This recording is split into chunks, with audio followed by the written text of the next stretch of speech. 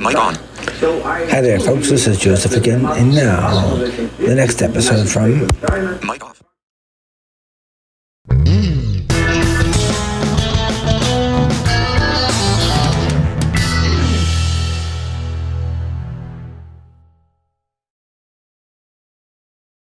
Mic on. Patriarchs and Prophets. The title is Mic off.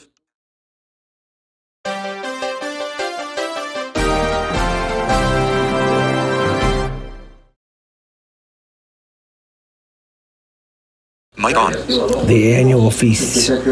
Mic off.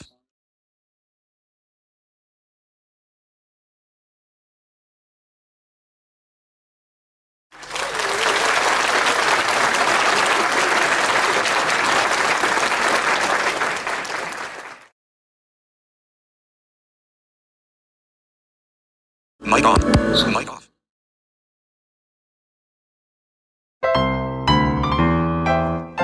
Chapter 52, The Annual Feasts. This chapter is based on Leviticus 23. There were 3 annual assemblies of all Israel for worship at the sanctuary. Exodus chapter 23, verses 14 to 16. Shiloh was for a time the place of these gatherings, but Jerusalem afterward became the center of the nation's worship, and here the tribes convened for the solemn feasts. The people were surrounded by fierce, warlike tribes that were eager to seize upon their lands. Yet 3 times every year all the able-bodied men and all the people who could make the journey were directed to leave their homes and repair to the place of assembly near the center of the land. What was to hinder their enemies from sweeping down upon those unprotected households to lay them waste with fire and sword? What was to prevent an invasion of the land that would bring Israel into captivity to some foreign foe? God had promised to be the protector of his people. The angel of Jehovah encampeth round about them that fear him, and delivereth them. Psalm 34, verse 7. While the Israelites went up to worship, divine power would place a restraint upon their enemies. God's promise was, I will cast out the nations before thee, and enlarge thy borders. Neither shall any man desire thy land, when thou shalt go up to appear before the Lord thy God thrice in the year. Exodus chapter 34, verse 24. The first of these festivals, the Passover, the Feast of Unleavened Bread, occurred in Abib, the first month of the Jewish year, corresponding to the last of March and the beginning of April. The cold of winter was past, the latter rain had ended, and all nature rejoiced in the freshness and beauty of the springtime. The grass was green on the hills and valleys, and wild flowers everywhere brightened the fields. The moon, now approaching the full, made the evenings delightful. It was the season so beautifully pictured by the sacred singer, the winter is past, the rain is over and gone. The flowers appear on the earth. The time of the singing of birds is come, and the voice of the turtle is heard in our land. The fig tree ripeneth her green figs, and the vines are in blossom. They give forth their fragrance. Song of Solomon, chapter 2, verses 11 to 13 in the Revised Version. Throughout the land, bands of pilgrims were making their way toward Jerusalem.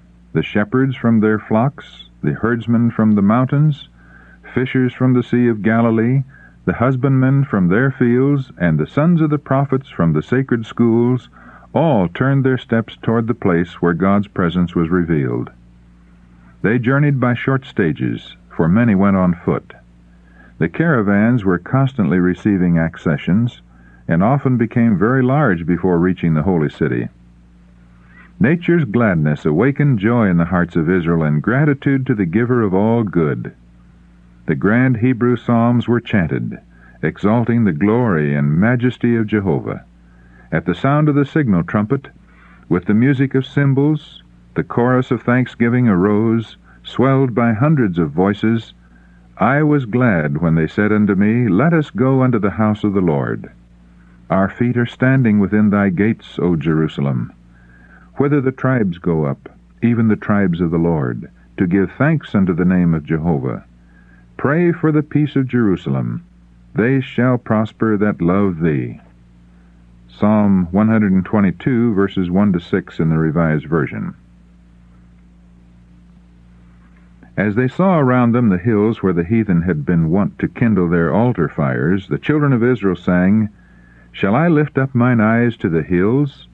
Whence should my help come? My help cometh from Jehovah, which made heaven and earth. Psalm 121, verses 1 and 2, the margin. They that trust in the Lord are as Mount Zion, which cannot be moved, but abideth forever. As the mountains are round about Jerusalem, so the Lord is round about his people, from this time forth and forevermore. Psalm 125, verses 1 and 2 in the Revised Version. Surmounting the hills in view of the holy city, they looked with reverent awe upon the throngs of worshippers wending their way to the temple. They saw the smoke of the incense ascending, and as they heard the trumpets of the Levites heralding the sacred service, they caught the inspiration of the hour and sang, Great is the Lord, and greatly to be praised, in the city of our God, in the mountain of his holiness. Beautiful for situation, the joy of the whole earth is Mount Zion on the sides of the north, the city of the great King. Psalm 48, verses 1 and 2. Peace be within thy walls, and prosperity within thy palaces. Open to me the gates of righteousness. I will go into them, and I will praise the Lord. I will pay my vows unto the Lord, now in the presence of all his people, in the courts of the Lord's house, in the midst of thee, O Jerusalem, praise ye the Lord. Psalm 122, verse 7, 118, verse 19, and 116, verses 18 and 19. All the houses in Jerusalem were thrown open to the pilgrims, and rooms were furnished free. But this was not sufficient for the vast assembly, and tents were pitched in every available space in the city and upon the surrounding hills. On the 14th day of the month, at even, the Passover was celebrated, its solemn, impressive ceremonies commemorating the deliverance from bondage in Egypt, and pointing forward to the sacrifice that should deliver from the bondage of sin. When the Savior yielded up his life on Calvary, the significance of the Passover ceased, and the ordinance of the Lord's Supper was instituted as a memorial of the same event of which the Passover had been a type. The Passover was followed by the 7 days' feast of unleavened bread. The first and the 7th day were days of holy convocation, when no servile work was to be performed. On the 2nd day of the feast, the first fruits of the year's harvest were presented before God. Barley was the earliest grain in Palestine, and at the opening of the feast it was beginning to ripen. A sheaf of this grain was waved by the priest before the altar of God as an acknowledgment that all was his. Not until this ceremony had been performed was the harvest to be gathered. 50 days from the offering of first fruits came the Pentecost, called also the Feast of Harvest and the Feast of Weeks.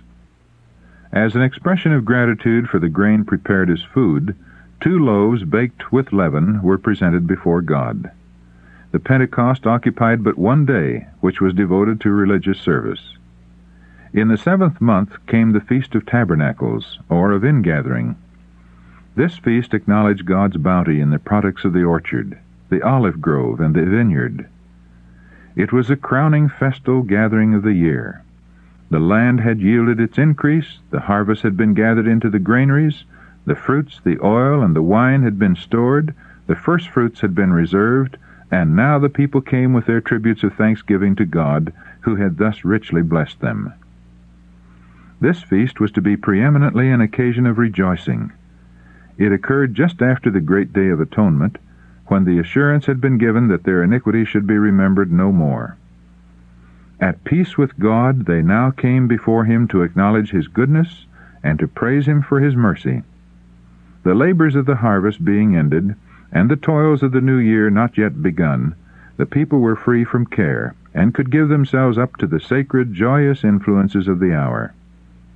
Though only the fathers and sons were commanded to appear at the feasts, yet, so far as possible, all the household were to attend them, and to their hospitality the servants, the Levites, the stranger, and the poor were made welcome. Like the Passover, the Feast of Tabernacles was commemorative. In memory of their pilgrim life in the wilderness, the people were now to leave their houses and dwell in booths, or arbors, formed from the green branches of goodly trees, branches of palm trees, and the boughs of thick trees, and the willows of the brook. Leviticus chapter 23, verses 40, 42, and 43. The first day was a holy convocation, and to the 7 days of the feast an 8th day was added, which was observed in like manner. At these yearly assemblies the hearts of old and young would be encouraged in the service of God, while the association of the people from the different quarters of the land would strengthen the ties that bound them to God and to one another. Well would it be for the people of God at the present time to have a Feast of Tabernacles, a joyous commemoration of the blessings of God to them. As the children of Israel celebrated the deliverance that God had wrought for their fathers, and his miraculous preservation of them during their journeyings from Egypt, so should we gratefully call to mind the various ways he has devised for bringing us out from the world and from the darkness of error into the precious light of his grace and truth.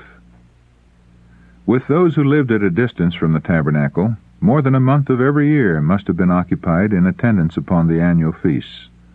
This example of devotion to God should emphasize the importance of religious worship and the necessity of subordinating our selfish, worldly interests to those that are spiritual and eternal.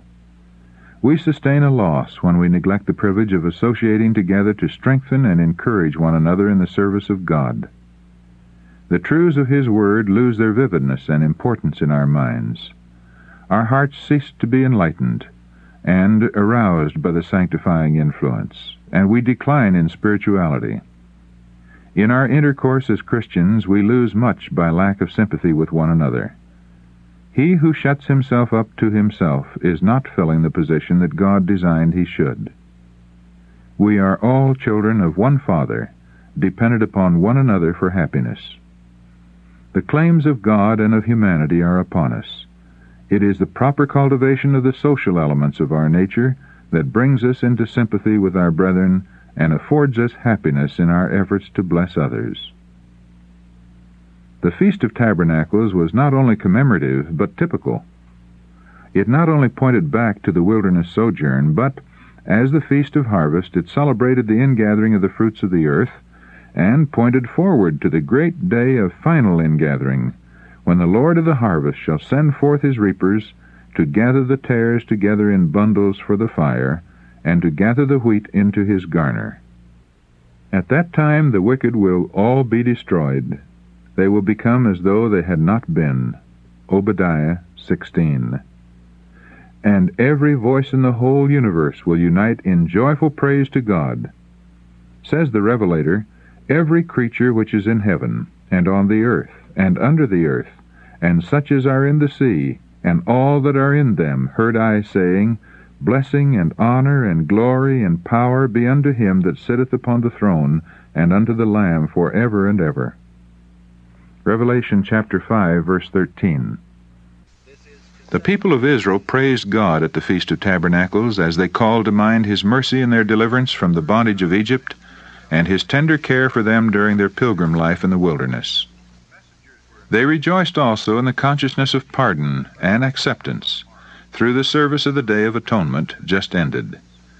But when the ransomed of the Lord shall have been safely gathered into the heavenly Canaan, forever delivered from the bondage of the curse, under which the whole creation groaneth and travelleth in pain together until now, Romans chapter 8, verse 22, they will rejoice with joy unspeakable and full of glory. Christ's great work of atonement for men will then have been completed, and their sins will have been forever blotted out. The wilderness and the solitary place shall be glad for them, and the desert shall rejoice and blossom as the rose.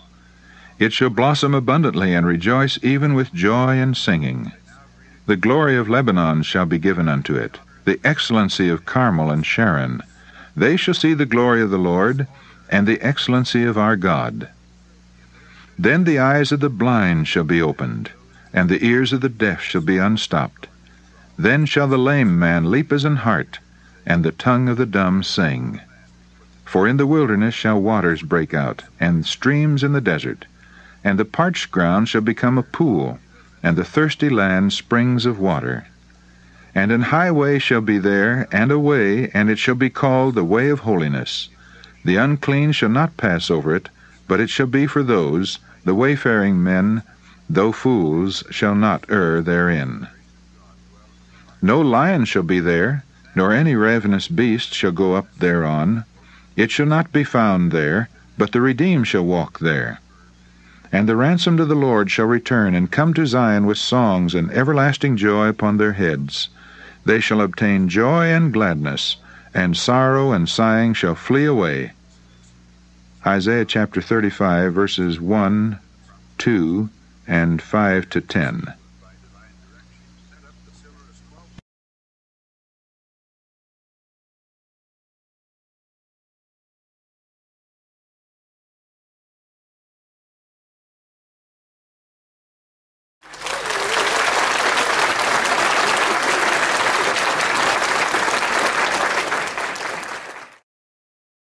Mic on.